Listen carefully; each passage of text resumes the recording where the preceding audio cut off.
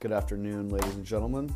It's Nate, and today I'm going to be talking about winning the state championship in lacrosse my freshman year of high school. At the start of the season, I was not sure whether I was going to play lacrosse or not, and I met with our coach at Jose Babushka's and had lunch with him, and he talked me into playing. So I started the year on the JV team, and I wasn't really sure what was going to happen, but we had a good year. We lost the first game, and then the rest of the year we didn't lose a game until the last game of the year against the best team in the state.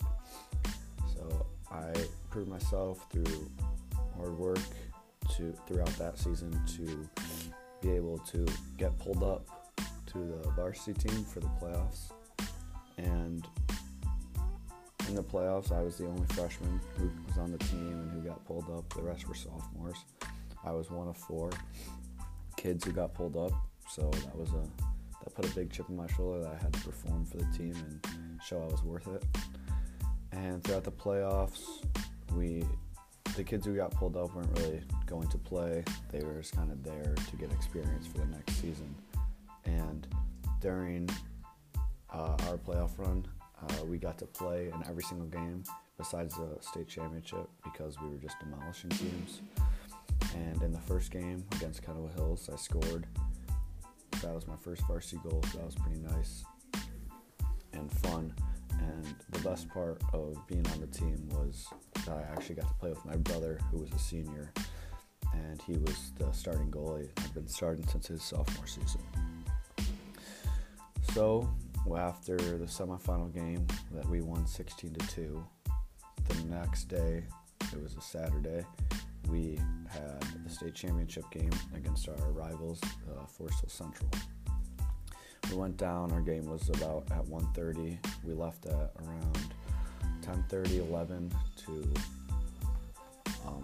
with all the parents and fans signing us off with cheers and wishing us good luck.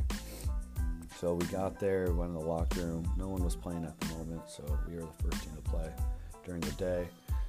And we went out there, and honestly, I didn't think we were going to win because earlier in the season, we lost to them 16-8, and they were a very good team. They were the best team in the state at this time. So the game went on, and we were playing very well. It was back and forth. One of our attackmen had 6 goals, and it ended up turning into a 10-10 tie after Forest Hill scored with 30 seconds left. And so we went into overtime.